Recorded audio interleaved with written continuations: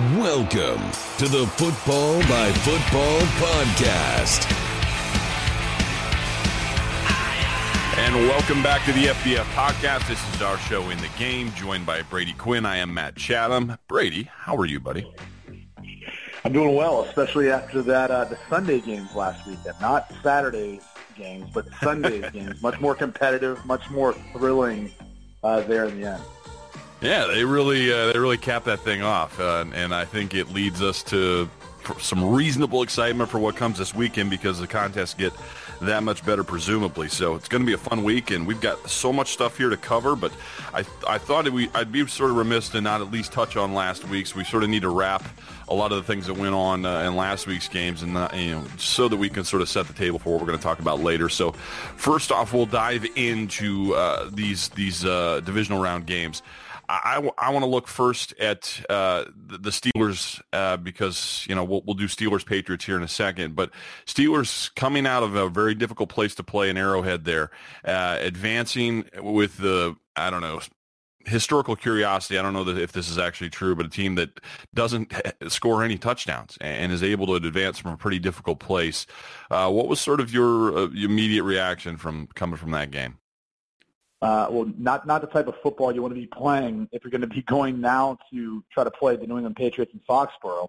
In particular, the number one scoring defense. We've heard that for a little while now throughout the course of the postseason, but reason being is the Pittsburgh Steelers were 0 for in the red zone in scoring. And now the Kansas City Chiefs were one of the better defensive teams this past season in red zone defense, but still, this is the playoffs. This is your opportunity to try to go win a Super Bowl. You've got to be able to convert touchdowns, not field goals in the red zone. That's why third and goal and those situations in particular are some of the most critical. And the Steelers couldn't find a way. And I think you got to credit the Chiefs' defense, but you also have to be concerned if you're a Steelers fan, if you're one of the players or coaches on that team.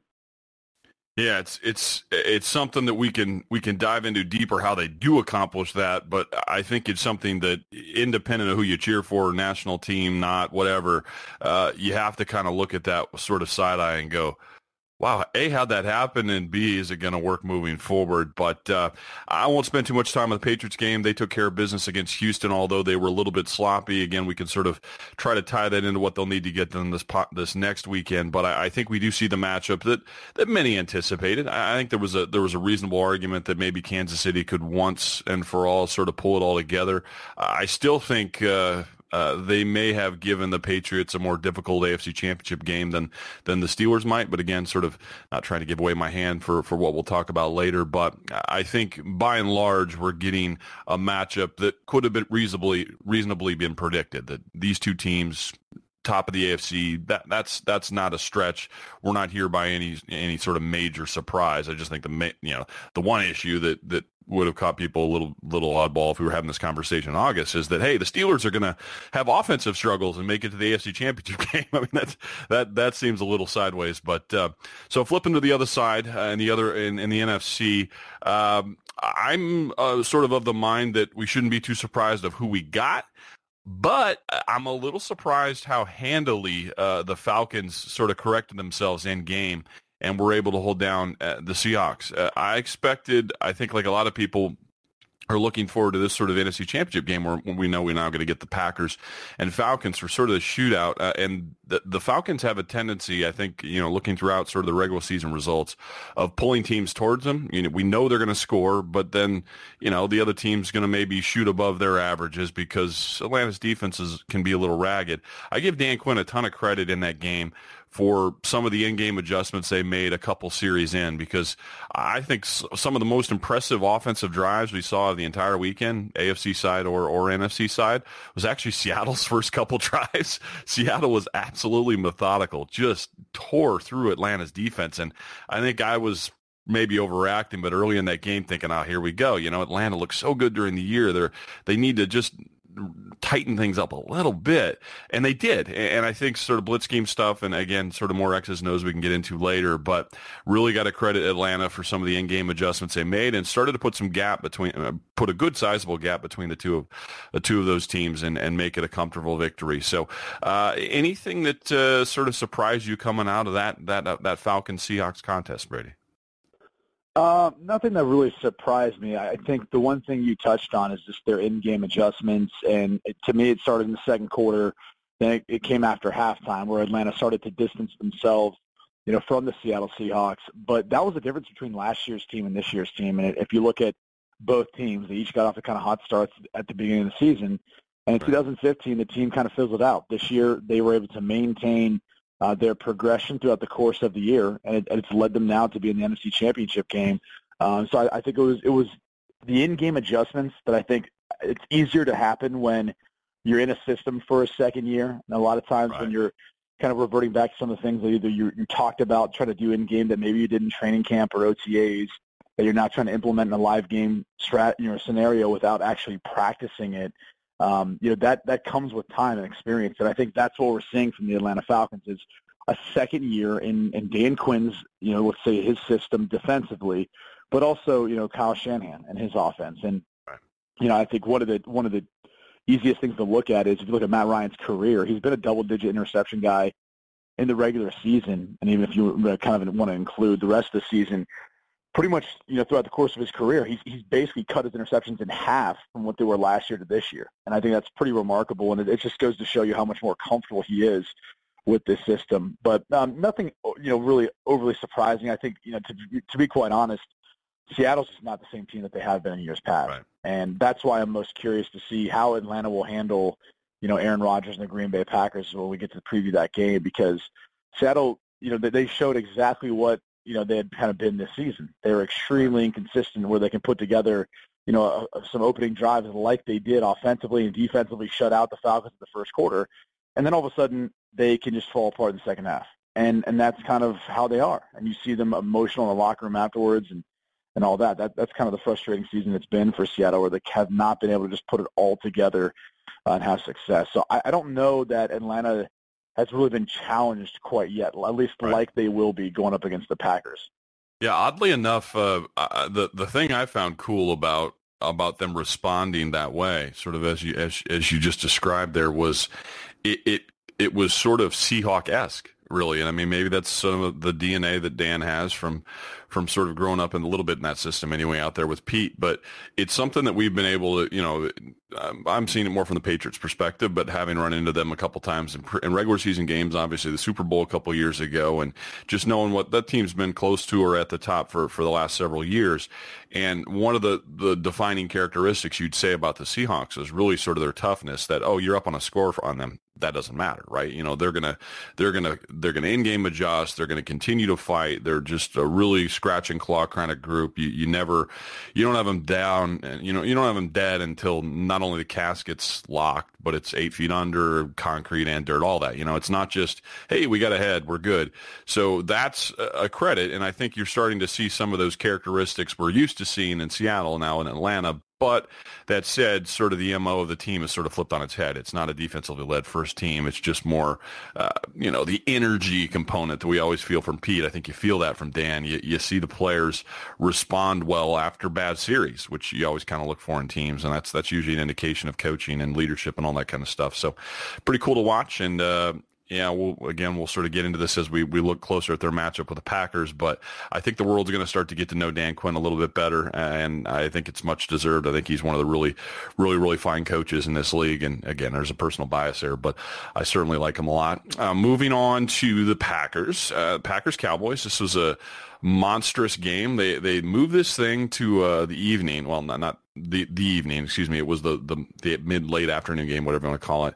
But gets the biggest number in NFL history for whatever that slot was, or for the divisional round or whatever. This Packers-Cowboys game was, being shown on the moon or something. Like the rating number they pulled from this thing was absolutely astronomical, which, it makes you wonder in part, is it just simply interest in these two monster franchises? Because both of them have national brands. You'll find Packers fans in the middle of Florida. You'll find them in Utah. You'll find them all over the place. And the Cowboys have a little bit of that reach themselves. But I think beyond just, initial interest, they kept you engaged throughout the game, where you can see sort of the ratings number continue to pull late into this thing, and it was just a really, really exciting finish, a great second half of football. Any sort of big parting shots that you had from that particular game, Brady? I think just the fact that, Dallas was able to get back into the game, and they don't have one of the more prolific passing attacks. So as much as we got caught up in the back and forth and the drama of that game, as we spin things forward looking ahead, I'd be concerned if I was a Packers fan going up against arguably the best offense in the NFL in the Atlanta Falcons this season. And as bad as my secondary looked trying to stop Dez Bryant and Dak Prescott, Jason Witten, and the rest of the pieces there in the passing game for the Dallas Cowboys. So, I think, again, I would be a bit concerned defensively. I think everyone knows that they've been, battling the injury bug in the secondary, but it's also the fact that their pass rush hasn't been as good as it's been in years past. I think you go back to 2010 when they won a Super Bowl, and you say what you want about that team's defense during the regular season. Their postseason, they got it together, and Clay Matthews was much more impactful as a pass rusher. I just don't see that being as much the case.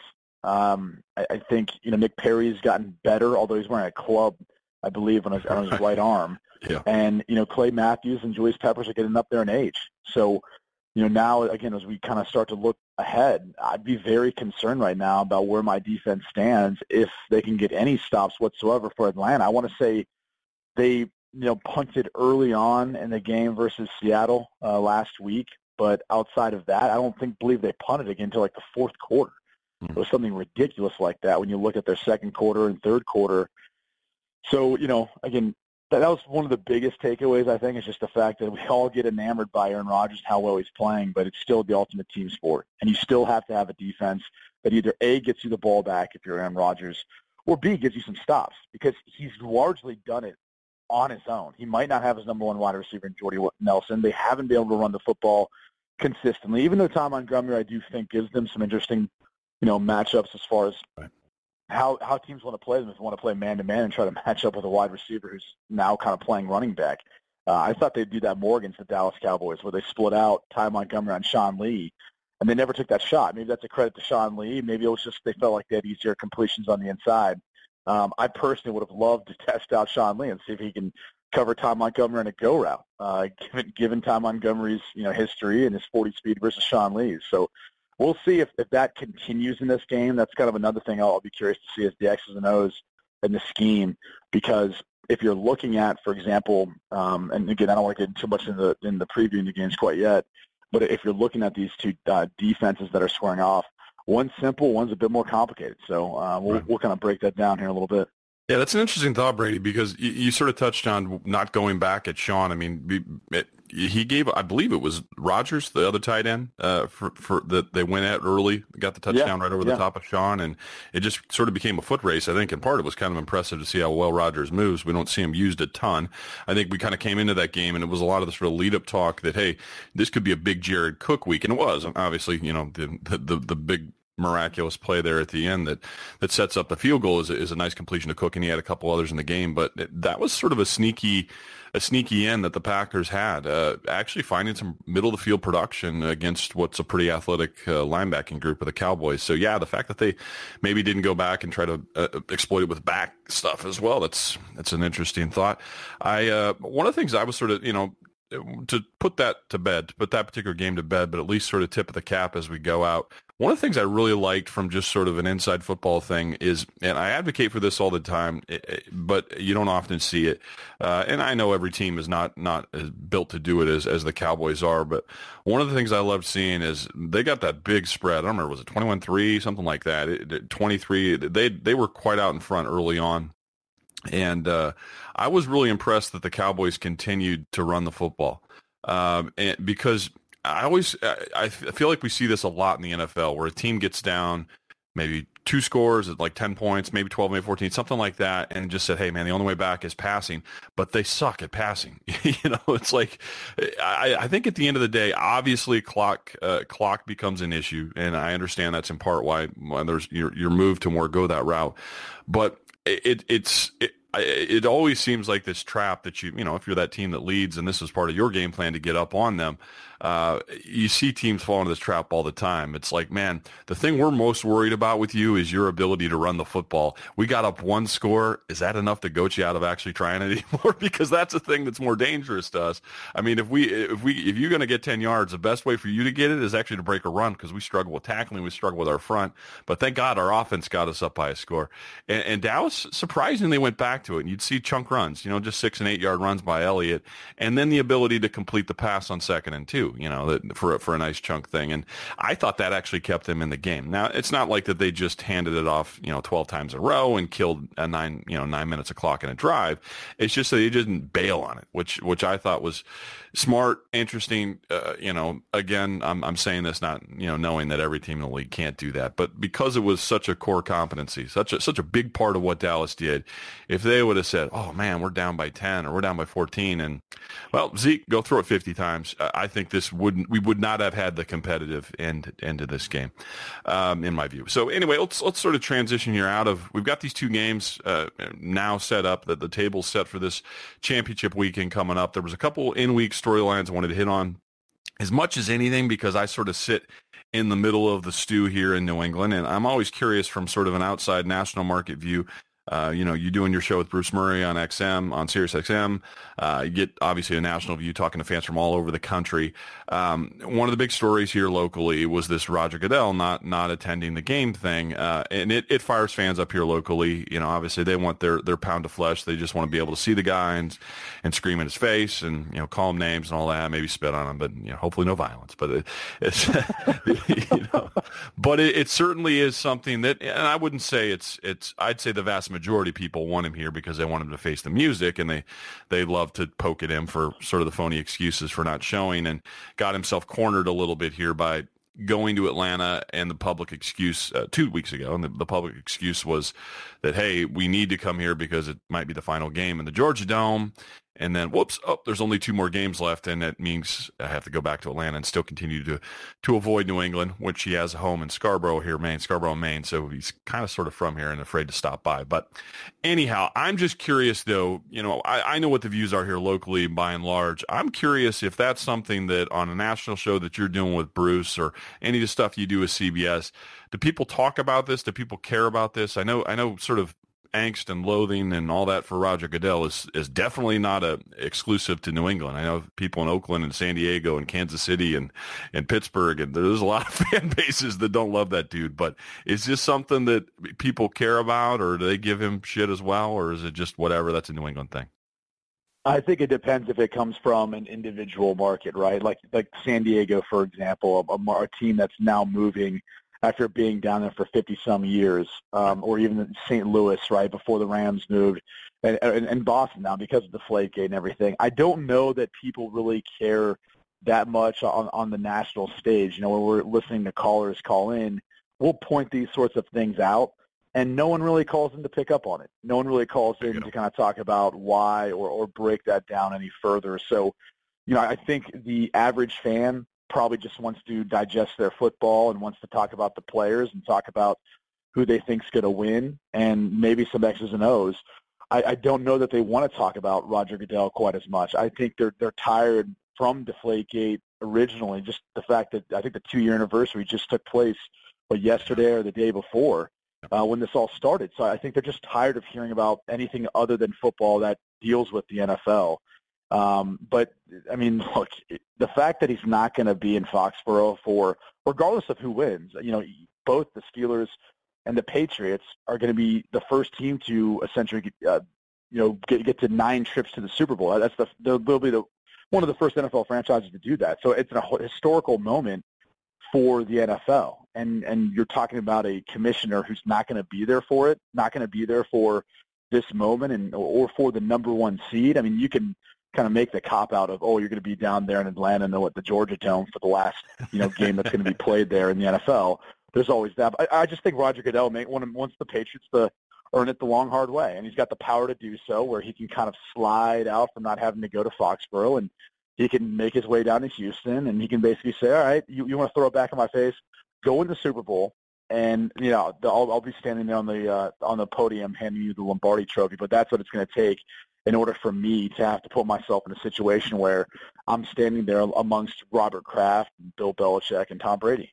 Well, I think, interestingly enough, there's a lot of fans out here locally that really want that moment. They want the trophy moment where Goodell's forced to hand it to him. And I think if you go back and look, even in Arizona when the Patriots beat the Seahawks in 2014 for that Super Bowl, there really wasn't a Goodell moment. I think people want to see Roger hand it to him. I believe it was Jim Nantz. I think it was CBS that was on the call that year. But yeah, that was actually handing the trophy. I don't even know if Roger made it to the stage. The Roger moment was the next day when they do sort of that, the press conference thing after, and I think Brady was Super Bowl MVP, and it was there was a kind of an uncomfortable moment. But those are those, sleepy next morning after the Super Bowl, everyone's exhausted. It's not a big part of the media thing. But, I think there are obviously a lot of people that would love to see Goodell walked up on stage in shackles and have to, clink, clink, clink, hand him the trophy and then, cry into a bowl of cereal or something, but I don't know if they're really going to get that moment necessarily. So I'm curious to see just, locally. I know the person who runs the big screen here at Gillette, and I was always curious if they would. I know normally you would not antagonize the league, but this is such an odd situation where one of the 32 is just, they've created websites talking, showing all the lies that Goodell has told. They've been outwardly sort of campaigning against the stuff the league has done. We learned a lot, and again, whether or not the commissioner attends a game, and we shouldn't be talking about this in any sport, but I thought it was sort of interesting.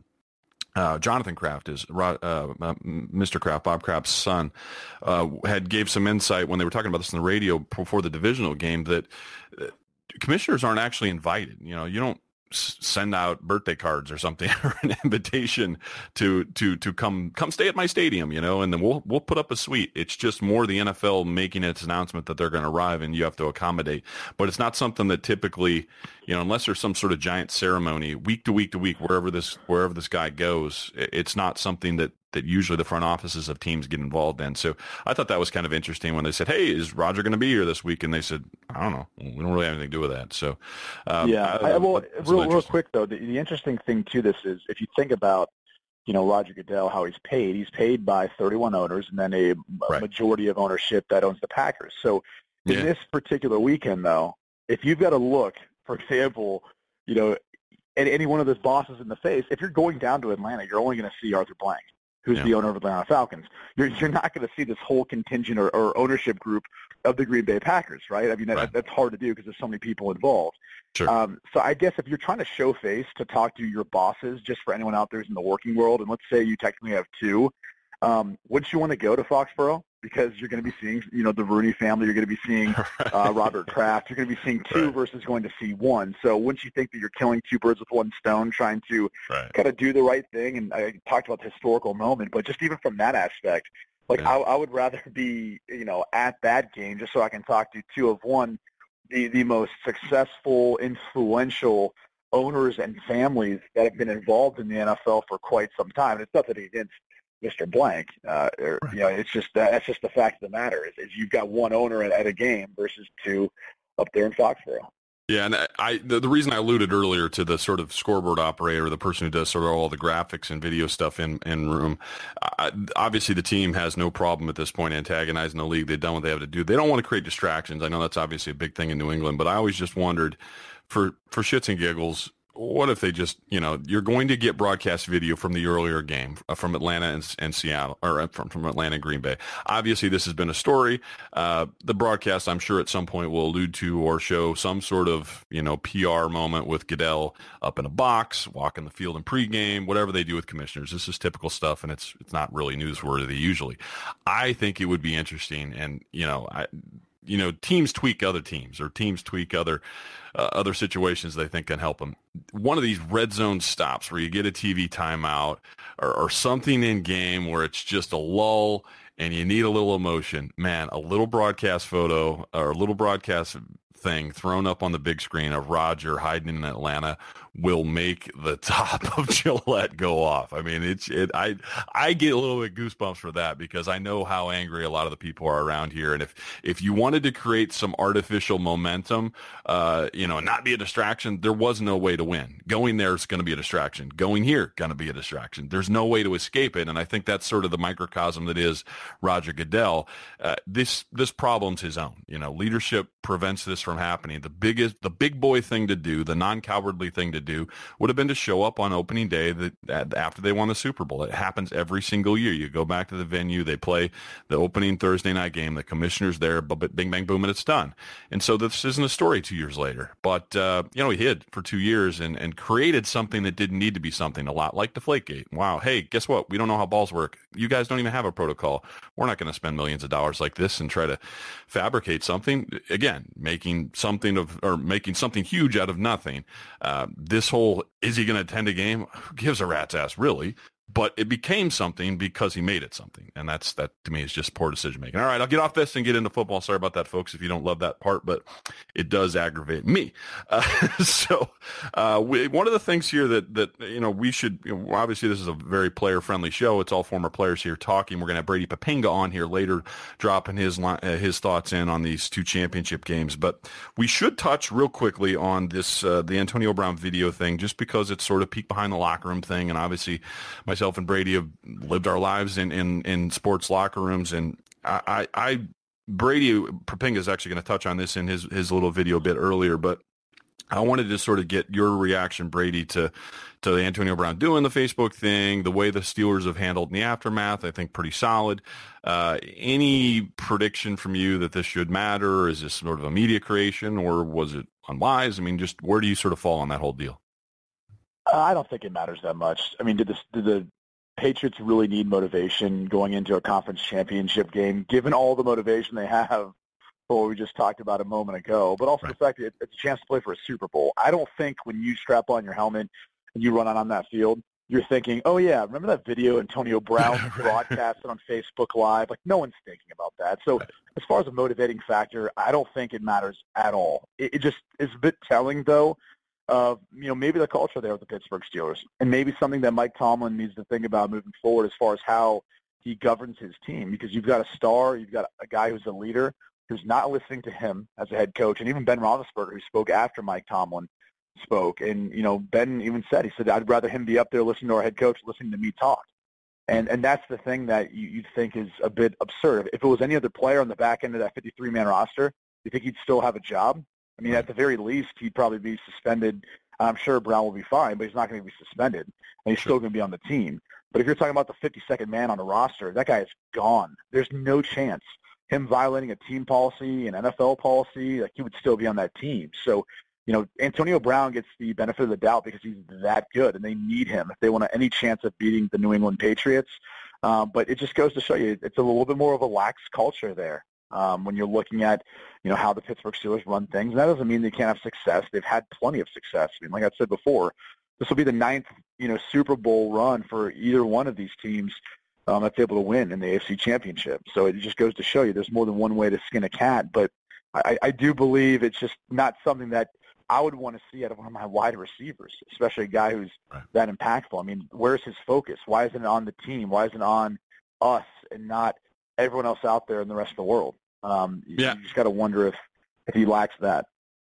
Yeah, I think it's an excellent point, and it's something that I think got lost in the shuffle. I think we do this a lot, where we get some sort of piece of news from a locker room, from a quote that someone gives, from some, anything around sort of the NFL universe over the course of 365 days. And this happens a lot, where you can sort of take the block of text of what technically happened.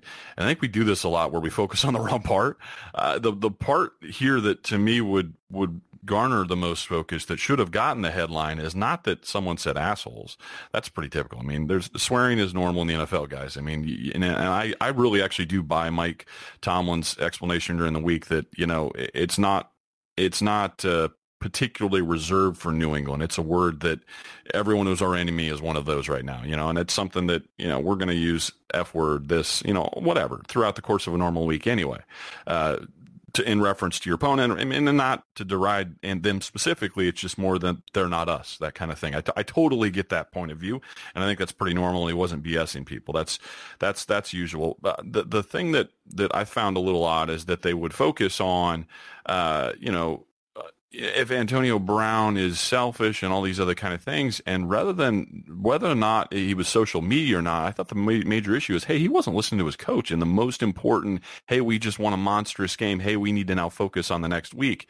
It was less of, I thought that's the story in real football circles, maybe not for the purposes of garnering a headline, but it was, and Ben touched on that. You said that, Brady, that, the more upsetting thing here is that in our most sort of, hey, we just accomplished this together, and hey, here's what we need to do next. The guy wasn't listening to the coach or quarterback. I just found that a little more bizarre than anything they may have said that was a little bit tweaky to the other team. That's the football story, and I know the football story isn't always a headline, but anyway, you do hit the nail on the head there that this is not going to affect the game in any way, shape, or form. I thought the one little gripe that he said that, in my view, Belichick might repeat during the week is not the assholes thing, but more that they're already making excuses for each other, and that the notion that said, hey, they've already got a day and a half lead on these assholes already have a day and a half lead, or however it is they said it. He will hammer that point. I think he will at least mention it that, hey, we do have a lead and they're already making excuses for each other, so we got to work doubly hard, that kind of thing. Those are the kind of things that usually get regurgitated there, and they'll pick on the thing that they think actually can help them, which is not to be mad at them for saying something about you, but hey, they're already making excuses themselves. We got to work even harder. That's the kind of thing that'll usually get said here. Moving on here now to the stuff that matters, the stuff we really got to get into, and that's these two championship games. Let's head here on the field, and as sort of I alluded before, what we've been doing these last several weeks, Brady Popenga out in L.A. at 3-4 hours or whatever we are prior to us right now. He's laying in bed, but he sent us his files, and we wanted to make sure we got his views into this as well. So first, we're going to let Brady Popenga touch here on this Patriots-Steelers game. The Patriots-Steelers game is going to be one where many people are going to think that a big theme going into this game is that the New England Patriots have had taped up all over their locker rooms and bulletin boards and in their meeting rooms and everywhere they turn, at the urinals, all of these quotes that Mike Tomlin had said this last week about the New England Patriots, and that's going to be the source of their motivation. That is flat out laughable. I would say, and Matt would know this better than anybody, but the New England Patriots are already focused in on what they have to do and all this other stuff that's going on about what people are saying about them. I mean, this has been going on for how many years? 15 years? This isn't anything new for the Patriots. So there's no added motivation for this game. The motivation in and of itself is simply win the championship and move on to the Super Bowl. And I would imagine that the professional focus that the Patriots had for 15 years leading up to now will continue into this game, and they're going to be more concerned with what their job description is, what it's going to take to win this game, than what was said about them, especially when you consider all that's said about the Patriots on a weekly basis, from cheating to whatever it is. And I find that laughable that all of a sudden they got this newfound motivation just because of Antonio Brown's Facebooking his head coach, calling the New England Patriots a-holes. I mean, that's just, laughable in my mind. But, hey, it makes for great banter, and it's entertaining to think of that. But this game between the Patriots and the Steelers is going to come down to one simple thing. Can the Steelers score points? Can they get touchdowns instead of field goals? Because the New England Patriots defense, to me right now, is playing better than the Kansas City Chiefs defense, A. B, going into Foxborough is a lot more difficult than going into Kansas City. And so if you couldn't generate touchdowns and points in Kansas City, that would be my biggest concern if I'm the Pittsburgh Steelers, is how do we, when we get into the red zone, convert those trips into touchdowns? And that's where Antonio Brown's going to have to be on his A-game. Le'Veon Bell's going to be on his A-game. But I would imagine being the New England Patriots, they're going to take those two guys away and make Sammy Coates, Jesse James, those other kind of complementary pieces of the Pittsburgh Steelers have to rise up and make plays, especially in those critical moments when they get down to the red zone, talking about that Pittsburgh Steelers offense. Defensively for Pittsburgh, you got to somehow create disruption in Tom Brady. They don't have a guy like Merciless Whitney or a Jadeveon Clowney where they can have him floating around, exploiting any weakness on that New England Patriot offense, thus getting pressure on Tom Brady to maybe force him into mistakes or to somewhat slow down what could be a very explosive offense of the New England Patriots. That Steelers defense, in my mind, I don't look at them in the same light I look at Steelers defenses in the past, especially the ones that were the catalysts in their Super Bowl championship runs.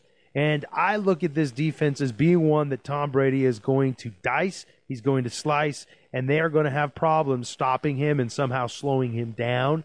And that, to me, right there, already is a telling sign of how this game is going to go. It's going to go like most of the games have with between the Steelers and the New England Patriots, and that is that most likely the Patriots are going to come out of this on top, and I'm taking the Patriots in this one. I don't think the Steelers can stop Tom Brady, and I don't know if they're going to be able to generate enough points when they get down to the red zones against a very strong and stout defense that, by the way, in the Patriots was one of the best in giving up points throughout the whole season, which, by the way, is the number one stat in defining and ranking defenses. Forget the yardage given up.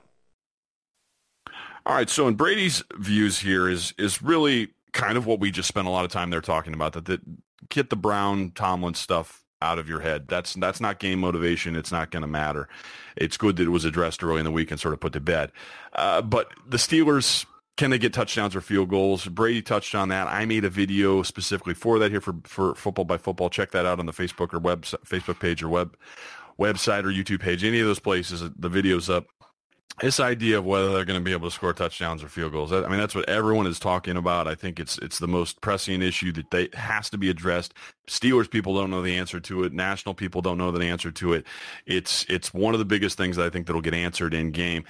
Brady here also touches on the idea that other guys got to make a play. We'll talk about 3Bs till we're dead in the grave. Everyone understands how good those people are, from Brown to Bell and back to Ben. But are they going to be able to find production in another place? I think it's a really important point. It's something that sort of we'll be tracking throughout the game here. Obviously, as I'm at the thing, it's like, where are they going to find that the production, and can they? And I think his going away point there that Tom Brady is going to slice and dice this Steelers defense. It's something that I think is sort of growing, at least in this market, that hey, we get past the point of sort of jabbing and start to understand who the opponents are. And you become a little less scared as you look a little deeper, and I think that's really who the Steelers defense is. But you still got to respect the hell out of them. So to you, Brady, really sort of big takeaway thoughts, deciding factors, all those kind of things when you look really hard here at this Patriots-Steelers game. Well, let's start with one of the narratives that's getting thrown out there, and it's in regards to the Patriots being the number one scoring defense, and people will kind of refute that, saying, well, look at the quarterbacks that they played. Look at their strength of schedule. And people want to point out, almost as if the New England Patriots, one, can really control who they play in the NFL, which can any team do that? No, of course not. The NFL sets the schedule. If teams are good year in, that's up to that individual team. And if you actually look at the strength of schedule in the NFL and the 32 teams that are there, there's two teams tied at the top, but I can't remember off top of my head. I want to say maybe Seattle had one of the toughest strengths of schedules. But anyway, you're looking at the number one strength of schedule versus the number 32. Here's the difference in the win-loss percentage. The number one team has played a strength of schedule of like 550, okay? The 32nd team in the NFL, the win-loss percentage of their opponents was 450, all right? So you're talking about basically a 10%, 100%, I mean, however you want to go about doing it, but a 10% variance in strength schedule. There's not much. This is the NFL. There's only 32 teams. So you can throw that narrative out the window. There's 128 in college football. I get why it matters then. It doesn't matter in the NFL. So people need to stop using that as some sort of way of trying to debunk the fact that the Patriots are just a really good, solid, all-around defensive football team. So let's talk about that matchup. Brady Papinga and everyone else out there is right. And this, Matt, from playing for the New England Patriots, Bill Belichick will make you win with your third or fourth option. He's not going to let Le'Veon Bell and Antonio Brown beat you. And you can go back at their prior matchup and look at the production.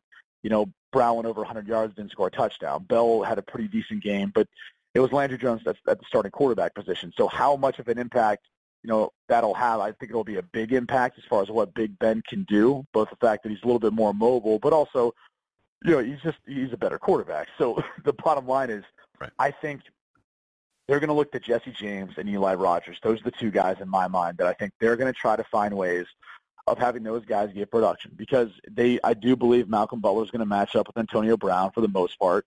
And if not, they'll probably roll coverage to his side, meaning a corner safety over top of him. And then I think they're going to try to load the box and stop the run. And that's essentially how they'll go about game planning for these guys. And if they're not going to play a single high look where Malcolm Butler's matched up in man-to-man coverage on Brown, to me it'll be the roll coverage where they're playing cover 2 to that side, and they'll be playing quarters to the other side. And that safety on that side will probably be pretty nosy in the run game. So that's kind of how I see this game going, maybe a little bit more. And if I'm the Pittsburgh Steelers, I want to do a number of things. One, I need to move around Antonio Brown to make it a lot harder to then roll coverage to him. So then it forces the Patriots to sit there and say, well, if we want to get the matchup we want, we have to put Malcolm Butler on him wherever he goes. So we have to play more man-to-man coverage. That allows Todd Haley to do a bunch of different things with rub routes, mesh routes, crossing routes, things that the Pittsburgh Steelers already do. And then there's the running game, but it's also a little bit more difficult when you're moving Le'Veon Bell around because he's a good pass catcher out of the backfield. So maybe the Pittsburgh Steelers actually give the Patriots a dose of their own medicine. We've seen before how useful Dion Lewis and James White are coming out of the backfield, catching the football, and out as a wide receiver catching the football. Maybe the Steelers do kind of the same thing to the New England Patriots. Again, Jamie Collins isn't there anymore. I don't know how good everyone else is in coverage. Jamie Collins was one of the best, in my opinion, as far as a guy who could split out and cover pretty much anyone at the tight end or running back in the league. Outside of the box. So some interesting stories of how that'll be played, at least as far as the New England Patriots defense versus the Pittsburgh Steelers on offense. When you kind of switch things and flip sides, I would say this: if Malcolm Mitchell can play, that'll be a huge boost, in my opinion, to the Patriots offense. And I think if you look at the weakness of the Steelers, it's clearly their secondary. It's not just because Sean Davis and Artie Burns are rookies. It's the fact that they've never played on this stage before. They're inexperienced. And I don't know, really, besides the earlier matchup in the season, that they've seen anyone quite as good as Tom Brady. So if you're looking at now how you go about, trying to, basically put up some big plays and production against the Steelers, I don't know that they're going to try to run the ball a ton. If they do, it's really just to kind of give the element of you were running the football. But the Steelers' defense, ever since their bye, has been one of the best defenses in the NFL in stopping the run. So I think it's purely in there just to set up the play-action pass. And besides that, I would want to spread them out, and I would want to try to utilize my matchup on the inside of Julian Edelman or Chris Hogan if he plays. They targeted Michael Floyd a decent amount last week, the late edition that was released by the Arizona Cardinals. And I think they just need to kind of go away from that. I don't think he's going to be able to get the system in time to be as impactful as I think Josh McDaniels would like him to be and Tom Brady would like him to be. So I think if Malcolm Mitchell is healthy, that'd be the guy that I'd be trying to get the ball to more outside of Bennett and Edelman and Hogan and Dion Lewis and the rest of the crew. So that's kind of what I'm thinking. The X factor to me, though, is Bud Dupree and what kind of impact he can have. Right. He's really turned it on towards the second half of the season, rushing the passer, and I think we've seen him a little bit in the playoffs too. So, how did the Patriots go about trying to protect, Tom versus James Harrison, who's I guess works out 24/7. I'm not sure if you saw that video he posted, but he was in the weight room off of the team plane after they beat Kansas City, after the whole locker room talk about how they're down a day and a half. He didn't miss any time. He doesn't care that they're a day and a half less. He was literally he was benching while Antonio Brown was doing the Facebook Live video. So yeah, he was already squatting and benching and look, I'm not saying the guy takes steroids, but I don't know anyone else who's humanly possible to just work out like that 24/7 unless he's a robot or an alien. So maybe he's just one of those two. But anyway, those two guys are going to be the main concern in pass protection. Josh McDaniels, as far as scheme-wise, is as bright of a mind as there is in the NFL. Dante Scarnecchia. So, they're going to put together a game plan to limit those two. So I don't think they'll be able to have much of an impact. But that's kind of what I'm looking forward to seeing, is really seeing how they go about attacking, Sean Davis and Artie Burns, and even William Gay. I mean, William Gay has kind of been hit or miss this year, in my opinion, as far as playing on the outside. But how did they go about attacking this Pittsburgh Steelers secondary? With who did they do that with? Again, Malcolm Mitchell's health being, important. And then really the pass protection up front, because I don't think they're going to run the ball a ton. Yeah, that to me is sort of the $50 million question, or whatever the saying is there, because this always happens with the Patriots. This is something that I had to, I knew as a player there. It's something that when I was opponent for a few years, the Jets, we'd always sort of, you're always postulating what are they going to do the second time around, and the Patriots are notorious for scheming opposite of what they did the first time. It's like you'll get run pass splits that are just on their head the next time you face them. And this was a big run game for the Patriots, and they went down to Hines, but now maybe that's in part because of what's going on the other side. You don't have Ben, and you have Landry Jones, or maybe it's just simply an indication of what they felt for the defensive front of the Steelers, who are playing much better now than they were back in October. But it was a 30-carry game. Blunt, that cumulatively they went for over 140 yards, 2 touchdowns on the ground. They really beat them up, and a lot of good situational running there. And I'm half curious if it is that or if it's not. I don't know.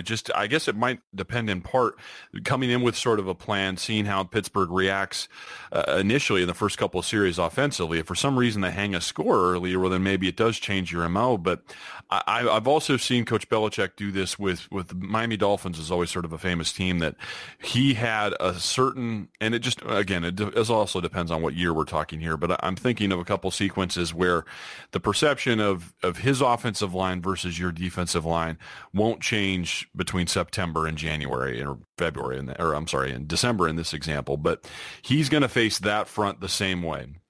He believes he can run the football on you. He just needs to change how he goes about doing it. It might mean more sub-runs rather than regular. It might mean doing it from a different personnel group, but he may stick with the concept, just build it a different way. But the key theme there is that I believe I can run on you. I always believe I can run on you.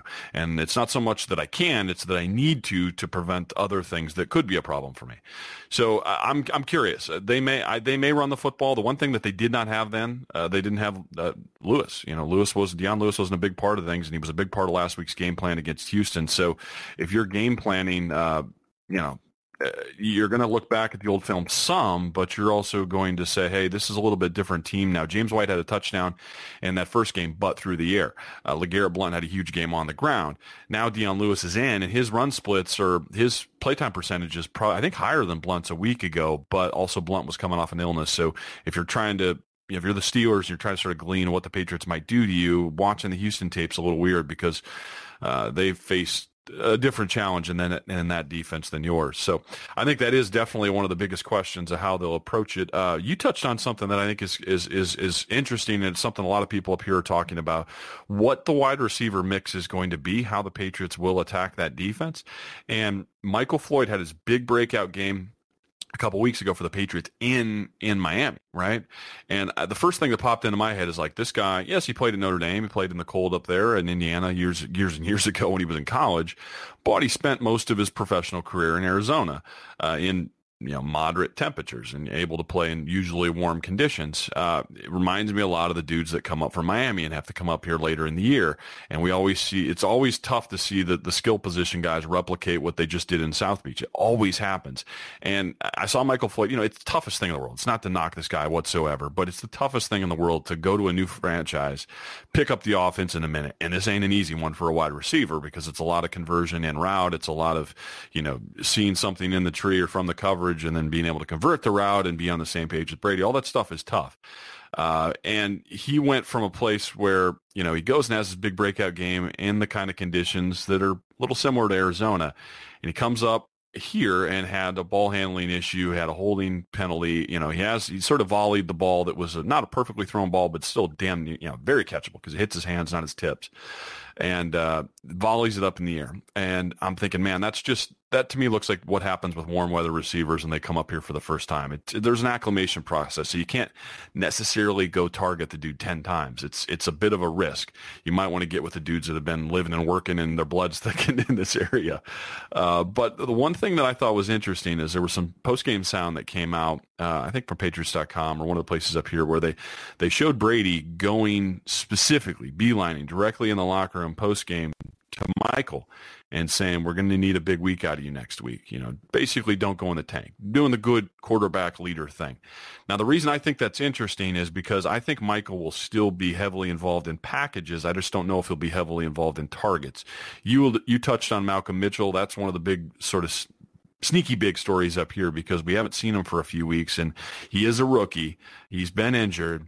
But when he's been up, man, he's been sort of hinting at being special kind of thing. Had some big games, but you just don't know where he's going to be at physically. So I think the reason receiver mix matters so much to the Patriots right now is because Chris Hogan got banged up in last week's game as well, a air quotes thigh injury that was deemed non-serious. He's limited practicing now. He seems to be fine. He'll be back. But those, Brady, when you've got a soft tissue thing of some sort that maybe wasn't that big of a deal, but then you go back out in the cold weather the next week, you go in knowing at any moment that could tweak again. So the depth issue becomes a real big thing. So for some reason, Malcolm Mitchell can't be a part of the day. They just don't feel he's ready or up to speed, or they're going to bring him to game day, but he's going to be like, a 10 to 15 rep guy in just special packages. Then Michael Floyd does have to be part of it. Just, the tweak happens with Chris again, or you just don't feel comfortable giving him 40 reps. Michael's going to have to be out there. And the reason I think he's an interesting player, even if he's not getting targets, is because the on-field mix, in my view, of Edelman, Floyd, Malcolm, and Chris is probably one of the best run-blocking groups of wide receivers in the NFL. I've never done a video this year for FBF, but I'd love to. Those are some little pit bulls. Those guys block well, and obviously Michael's not little; he's a big guy. But I think that is sort of an interesting add-in to this offense that people don't often look at. You think, oh, he's going to catch touchdowns and go routes and stuff. But for some of this perimeter running and for some of the catch and run pass plays, those guys have been huge in adding on extra yards. So having Michael come down and crack on a safety, having him sort of tie up a linebacker for some of these edge sort of catch and run plays to Edelman or Amendola or whatever it may be, I still think these guys are going to have a big role. I wanted to kind of throw this question back to you because, you're, as a former quarterback, you've had to deal with this quite a bit, going from one climate to the next, going from one environment to the next. Is there any sort of particular, precautions or getting out on the field early or talc powder on your hands, or you do the one glove, no glove thing, or any kind of ball preparation as far as, getting your tack right or getting sort of pregame work in? It looked to me, and I threw this out here because it looked to me like Ben was uncomfortable last week, and he's a cold weather guy. It's not like that it had been an issue, but he just never looked comfortable. And I'm curious if when you come up to a place like this, if there's any sort of things you add into your routine or something like that, because, obviously handing the ball is such a big part of your job. Yeah, I mean, for me, I think when the weather got cold enough, I never liked wearing a glove in my throwing hand, and there's some quarterbacks who have adapted to that. I think Ben's adapted to that a little bit over the course of his career, but definitely on my offhand because you want to provide it warmth and a sense of feeling. And at least if you're under center, the ball is always supposed to hit your top hand. So if you're a right-handed quarterback, that would be the one that, the ball is being snapped up to. The laces should be hitting your fingertips about in the spot where you'd want to grip it to then throw. But your bottom hand's not. It shouldn't be getting hit. That's kind of your clasp hand. So that one tends because, that pop of the football, it actually brings blood circulation. It actually helps keep your hand warmer. Right. Because you have the consistency of that, usually you're receiving the snap, you're not technically feeling like that hand's quite as cold. Your offhand is. That's why you put a glove on that hand, and it helps you kind of secure the football and all that. Aside from that, I mean, the interesting thing about Kansas City and playing out there is, and just from spending a year there, it's drier than people think. It's got a huge variance in, the amount of humidity there can be in the summer, and then how dry it can get sometimes. And that was something that I thought, as far as throughout the course of the week, the ball preparation and which balls you'd want to pick for the game, it was almost tough depending on where we were playing or if we were playing at home, and then what time of year it was, how much tack that you really want to try to get on the football as far as brushing them in and kind of almost, baking them and trying to get that dark brown leather that then releases that tack that allows you to have a little bit better grip, in particular when it gets cold out, because when it gets cold out, you can't feel as much on your hands. So you need to enhance the feeling or grip of the football as best you can. So for a visiting team that's not accustomed to playing there, it can be kind of difficult at times because you'll break in the football like normal, and it actually might still feel a little bit slick to you because there's that film that's always comes on the footballs when you first get them when they're brand new, right? And then you got to brush them in and work them in. So being able to understand the type of environment you're playing in, I don't think that's going to be quite as an issue in Foxborough because it tends to be a little bit more, I'm not going to say humid, but just it's more of a moist climate, so the football should be fine. But I think if you're Ben, the biggest thing is always just getting adjusted to the wind and the way the wind affects different stadiums. Again, in Arrowhead, there's a bit more of a swirling wind at times. I don't think the wind was as much of a factor in that game, at least from the initial weather reports. I don't know if it picked up throughout the course, but every stadium's different. For example, just from doing a game week 17 out in Santa Clara for the 49ers, talking with the kickers and talking with the quarterbacks, there's the way the wind enters the stadium, it creates a counterclockwise swirling wind. So they basically said if you're on the right hash and you're kicking, you're with the wind. If you're basically going in one direction. But if you're on the left hash, you're going against the wind. So it changes how you have to kick the football. It changes if you're a quarterback, your touch on the football on your deep routes, depending on which side of the field you're throwing to and from which hash you're throwing from, because it's going to change the way the wind pushes the football a little bit. So I thought that was pretty interesting, and that's usually something that you kind of get a feel for as you go out there in pregame warm-ups, especially this time of year when there's a little bit more wind, just to get a sense of feel for what kind of impact it could have throughout the course of the game.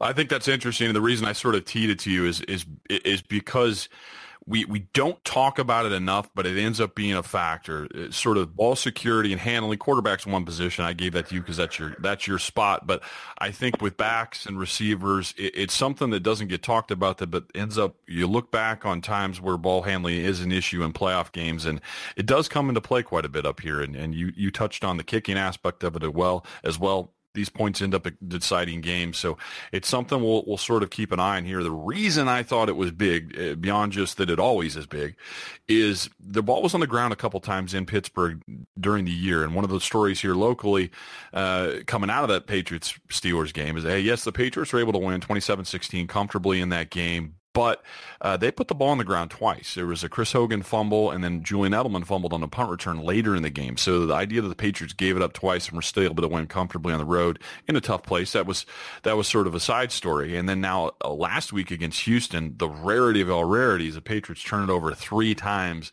and still win big, and that's difficult to do.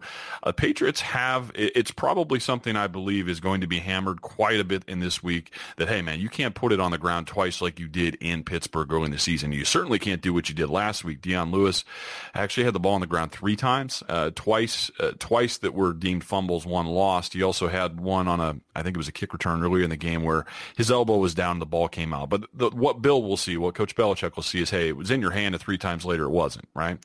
So I think this is something that both Pittsburgh will be hammering on quite a bit, about getting balls out, about securing balls, about everything being two-handed and covered up. And the Patriots, conversely, having a lot of ball focus as well, because Ben has been getting balls batted at the line quite a bit. They've had more troubles, I think, than you would typically expect with connecting on some of those exterior those routes outside the numbers between Brown and Ben. Some of the ball sailed on him a little bit in Kansas City. That's in part why I sort of asked the question about grip and things like that. It looked like he's an accurate thrower. Obviously, he's one of the best. But there were several moments on some of those back shoulder plays where Brown sort of reverses out, where you saw balls sail that I don't usually see sail with him, and you saw them sort of having some difficulty connecting on stuff I normally see them connect on, and maybe that being a factor in some of their effectiveness in the high and red and moving in. But I think ball security is going to be a big part of this formula. Sort of my going away point, though, on what I think the Patriots need to hammer upon to sort of double down on some of the successes they had early in the year. Not so much that you get to continue from that point, but more that what they learned from that. They had a lot of production with Rob Gronkowski and the running game in that thing. You can't replicate that, most likely. You have a different running back mix. The Steelers are going to counter with something, hopefully, to mute any running game you do. It may mean it pushes you more to sub-running, and you obviously don't have Gronk now. Martellus Bennett has been a quiet and very important player, even when he's not getting touches because his run blocking is so exceptional, his pass blocking is exceptional. I'm sneaky curious if he moves into that role of a 6 to 8 target guy because he needs to be. And you look, in my argument anyway, Travis Kelce had several plays in that game. He had the big drop, but he also had a couple big plays in the middle of the field that kept things going for Kansas City and kept that competitive. I think it's a vulnerability that the Steelers have. Super athletic linebackers, they float their drops quite a bit, sometimes 5, 6, 7 yards beyond first down depth. They love to sort of fly all over the place, but I think it creates holes. I'm curious that the Patriots go back to that and try to hammer on it. It's really difficult to predict what the offense focus is going to be other than Jules because we kind of don't know who's going to be up and active, and I think that'll play a big factor. But ball security has to be there. The Patriots are going to keep playing with fire and go put the ball on the ground 2 or 3 times. I think you bring the Steelers back within fighting range. But that's where the focus will going to be. I think that'll go a long ways towards settling this thing. If you can give me that they're going to be back to normal regular season levels of ball security, I think there's a good chance this one won't be close. It could be a 2-score win for the Patriots and on to the Super Bowl. So we need to hit on the other game. Obviously, a monster matchup here with the Packers and Falcons. Just sort of your off-the-top thoughts of how this thing will go down, what needs to be sort of the major area of focus. For me, I'll try to be quick on this only because I know we were a little lengthy with the AFC Championship game. I think everyone wants to talk about the quarterback play, and I think I'd rather talk more about the defenses that they're going up against because in Dan Quinn's system, it's a bit more simplified. It's kind of had Seattle Seahawks, majority post high safety defense, some man, some zone, some match zone where essentially the outside cornerbacks are matching up on the outside, the inside, guys will match as well, but if there's crossing routes, they'll pass those off, and there's various ways in which they play that zone coverage in the deep thirds. So for the Packers, I feel like, an offense that primarily consists of isolated routes, meaning, you don't see a whole lot of bunches and stacks and these huge shifts and all that. They kind of get up to the line and they go. I think that gives them the ability, since it's a simplified defense, for one of two things, to work those matchups and isolations, because you don't have to focus so much on a bunch of moving parts from the defense or concerns about your protection, et cetera, based on the looks that you're getting and the coverages that you're getting, because you essentially know what your coverage is going to be, at least on the outside for the most part. It's going to be one-on-one. And the other aspect of it, too, is just, from a game planning standpoint, I think, they're not going to be able to utilize that, get up to the line and play fast and catch, like, for example, the Dallas Cowboys subbing, which Aaron Rodgers did multiple times. I would assume that because Dan Quinn knows that, he saw it last week, they're not going to be able to give them free yards and free plays. That was something that the Seattle Seahawks are big on, too, in their system, is trying to, try to see if they can, call them offsides and get a free play here and there. I can't see the Atlanta Falcons allowing that to happen the way their defense is played. However, you've got a young pass rusher in Vic Beasley, so maybe he will get a little overzealous and they'll be able to take advantage of it. But the one thing I'll be curious to see, though, is if they can win those isolated routes, because they've struggled at times this year, and Jordy Nelson isn't going to be playing in this game. It's going to be Randall Cobb, Devontae Adams, and Jared Cook's going to have to step up. Maybe Richard Rodgers, as you kind of, had mentioned earlier, with his big play for Sean Lee earlier last week, maybe he has an impact as well. But those guys are going to have to largely win those one-on-one matchups, and we'll see. We'll see if they can do it for, a second straight week, and really since Jordy Nelson's been out, we'll see if they're going to be capable of doing that. But on the flip side, Matt Ryan, a guy who's never been to a Super Bowl, who's had an All-Pro, probably the MVP of the league this year, so a tremendous season. He's going to have to deal with a bunch more looks from Dom Capers, the defensive coordinator of the Green Bay Packers. It'll be a variety of looks between coverage, blitzes, fronts, different things that him and Alex Mack, their center, are going to have to deal with as far as how they're going about deciding who's rushing, who's not, and what coverages are being played and where his matchups are. Now, he's afforded the opportunity to have possibly one of the best trios of wide receivers in the NFL, in Julio Jones, arguably the best wide receiver, next to Mohamed Sanu, and then Taylor Gabriel, who's had an unbelievable year coming over from Cleveland. So he's got three guys that really he can essentially work through his progression, and they'll all be able to get him production. And that's why I don't know that it's going to quite matter as much, this variation of looks. Besides this, if they get after Matt Ryan, he's not as mobile as Rodgers is. So I think they can get some negative plays tip passes, hurries, things of that nature to disrupt this prolific offense in his passing game. And that's where I think the pressure might be more on Matt Ryan in that respect than maybe Aaron Rodgers, only because for Rodgers, I think he largely is going to know what to expect. He's been here before. He's won a Super Bowl.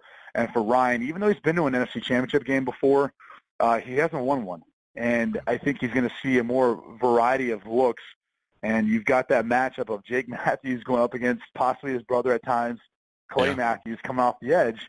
And I think if there has been a shaky part of that offensive line, at least in the recent weeks, it's been Jake Matthews. So you got to think that maybe Clay has the better edge of the two but between the brothers. But that's kind of how I kind of would break down the defenses that each of these quarterbacks is preparing for. Well, interestingly enough, here before I dive into my take, we should drop in Brady Papenga here. He had some really interesting thoughts in this game. So here's Brady on this particular NFC Championship matchup. Now with the Packers and the Atlanta Falcons, this is going to be one entertaining game. Now the Patriots and the Steelers game for sure, but the Falcons and the Packers, I mean, two explosive offenses against two very suspect defenses generally means high point production from both sides of the ball. And then you ask, and everybody's asking this whole week, how do you stop the Packers offense? How do you stop the Atlanta Falcons offense? And I don't know, especially from the Packers defense, from the Atlanta Falcons defensive perspective, if they have a way of stopping Aaron Rodgers, especially if he continues to play at the level that he has shown over the last 8 weeks. And in the Dallas game, I thought was a phenomenal example of that with Marinelli. I mean, basically whipping through a Rolodex of every possible defense he could think of, whether it was six-man pressures, overload pressures. Okay, now we're going to drop 8. We're going to go with the spy. We're going to rush 4, drop 7, run man, run zone. I mean, he did everything you could possibly imagine from a defensive end to try to somehow just slow that offense down or contain Aaron, and it didn't do anything. And so, and I would imagine Atlanta's going to come out with the same. They're going to run their cover 3 and their variations of cover 3, maybe throwing some exotic blitzes in there to catch Aaron off guard. But I don't believe that's going to be enough. And for me, that means that if you're the Atlanta Falcons, you're Dan Quinn, you're that defensive brain trust. What you're doing is you're going into your offensive meeting. You're saying, guys, we need to work together here. We would like to pretend that we can go out there and contain Aaron, but we can't. And so we need to limit his opportunities. We need to limit his possessions.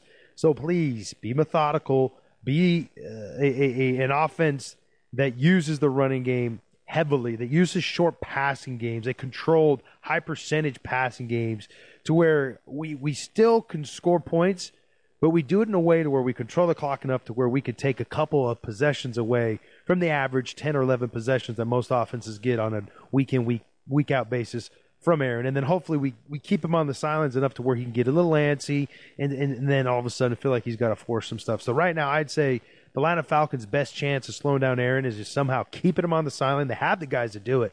And Tevin Coleman and Devontae Freeman, a heck of an offensive line in front with that zone blocking scheme. And then Matt Ryan, he's been perfect in terms of decision-making, especially this last week against the Seattle Seahawks. I don't believe he made one mistake, and he was on time, on target, precise throws, gashing that Seattle defense that sorely missed Earl Thomas. Now, on the other side of the ball, when you look at the Packers, they have an ability in terms of scheme flexibility to cause Matt Ryan at least somewhat of a challenge in the sense of they want to make him have to make decisions as to what's being presented to him after the snap.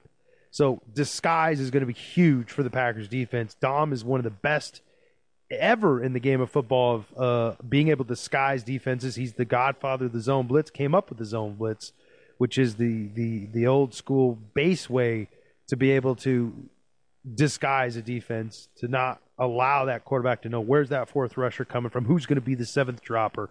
That's what Dom's going to have to do, and he's going to have a lot of different variations. But in terms of executing it, you got to be extremely disciplined. You cannot show your cards too soon, and they have to be able to make Matt Ryan make a choice after the ball is snapped of what's being run instead of I know it's being run. I know where I'm going. Snap the ball. It's got to be. I think I know where they're going. Snap the ball. Okay, now this is where they're going. Now where I got to go. So after the snap, you got to make him make at least 2 more decisions. That then increases the probability that maybe he makes a mistake.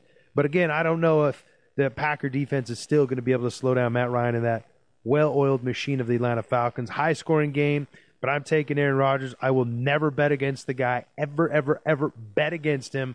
Because I do believe he is the kind of guy that when the stakes rise, he just gets better. And I anticipate that happening again, and I'm going to pick the Packers up against Atlanta Falcons. All right. Here, Brady is really sort of hammering on what I think a lot of people have been talking about, just this idea that the Atlanta is going to be exotic, but they really need to be methodical. I think a lot in the same way that we taught that Brady sort of teed up Packers Cowboys a week ago. One of these two teams trying to figure out a way to limit possessions for the other side. I think that's an interesting idea. It's just the question that we'll all not know until after is who's going to be able to pull it off. I think that's certainly the goal. It's just sort of the doing is the hard part. The zone blitz scheme stuff I think is really interesting. Brady brings up some cool points there about what Dom Capers does and sort of what his MO is about hiding. And I really think hiding defenders, who's coming, who's not, that kind of thing. And I kind of like this idea that who's going to make more mistakes may invariably be what decides this. And I kind of sit where Brady sits there, and that, you know what, who's going to prompt more mistakes? I think we both have general faith. I think the America has general faith that both of these two places can score. I think it kind of will come down to who can prompt a possession or two back the other direction. And it's probably a more historical bias. And, you know, if Matt Ryan gets over this hurdle and advances to a Super Bowl, I won't think these things anymore. But I just do sort of have this, again, sort of ingrained bias that from past experiences that Matt Ryan will make more mistakes inevitably than Aaron Rodgers. It may not be the case this weekend, absolutely not. But it's just, if I had to gamble, if there was just going to be one critical mistake, there was a ball or two last week where there was actually one quick out route early in the second quarter that, to me, deep in the red zone, that looked like pick 6 for me. Just fortunately, the linebacker or outside corner, whoever it was, sort of fumbled a little bit and didn't come out of his break. But man, Matt threw a dangerous ball. But then after that, he completely smoked the Seahawks defense. So maybe I'm making too big of a deal of it. But I think the big issue there, though, that my major takeaway and sort of what Brady alluded to is that this will most likely come down to who doesn't make those mistakes. And interestingly enough, you look back in that Seattle game with Atlanta, and it's easy to talk about sort of the overall production that Atlanta had and how they invariably buried them with that, the in-game adjustments that we alluded to earlier as far as defensively, but the mistakes really sort of ticked that thing off. You know, the kick return, the guy sort of not knowing whether or not he should come out, and he goes ahead and comes out, and they're on the 2-yard line or whatever. And then Russell Wilson gets his foot stepped on, and they get a safety, right? I mean, that really sort of kicked things off. You know, some mistake here, a big penalty on a big kick return that brought back something like 40 yards of field position. Those two, bam, bam, mistake, and then all of a sudden, now the floodgates open. So I think that's sort of the vein in which I'm going to watch this NFC Championship game. We know what both of these two teams can do. Who's going to play closer to mistake-free football? And if I had to place a bet in Vegas on which that might be, from sort of old-time bias, I probably would presume that Aaron Rodgers would make less of those. That script may change after this week, and if it does, we'll have to change our thinking. So heading into the weekend, Brady, what do you got going on? How are you going to be digesting and covering these games? I'll be working for CBS in studio, doing a pre-halftime and post-game show. And actually, my brother-in-law, so I've got some family in town, so he'll be coming along with me, and it's kind of appropriate considering he won a Super Bowl as a captain for the Packers back in 2010 when they had made that run. So he'll be giving me some inside kind of info on what it was like and what are some things that he's kind of looking forward to seeing, at least from the Packers' perspective. So looking forward to spending some family time and watching some football. Awesome, and I'll sort of tease myself here a little bit. We're doing something that we don't typically do, and we're going to do an on-game or an on-field pregame show. So, for fans of the website, this is for my day job with Nesson, but for the New England Sports Network, we're going to be doing an on-field in the bowl there at Gillette Stadium pregame, hour-long show online to sort of, captain's chair kind of thing and just walk through a panel type deal and really be able to get into greater depth than even we were able to here on our podcast. So we'll be diving really deep into that Steelers Patriots matchup from a lot of different angles, from a lot of different faces. So check that out. I'll be pushing it on social media. But Brady, man, enjoy the weekend. Going to be interesting here to hop back into this thing and talk about who's going to be in the Super Bowl. But somehow, some way, we're going to have to soak up that boring ass extra week of football or non-football that they put between the two games. But we'll make it work. You mean you're not going to talk? We're not going to have a podcast on the Pro Bowl. We're not going to talk about some skills challenge and all of that. I think we need to put together like maybe some sort of gambling wager on each one of the skills competitions. Right. That'd be a bit more entertaining. Fantasy football for skills comp. Yeah. There you go. Yeah, it's you know what? To be determined, people. So fans of the FBF podcast.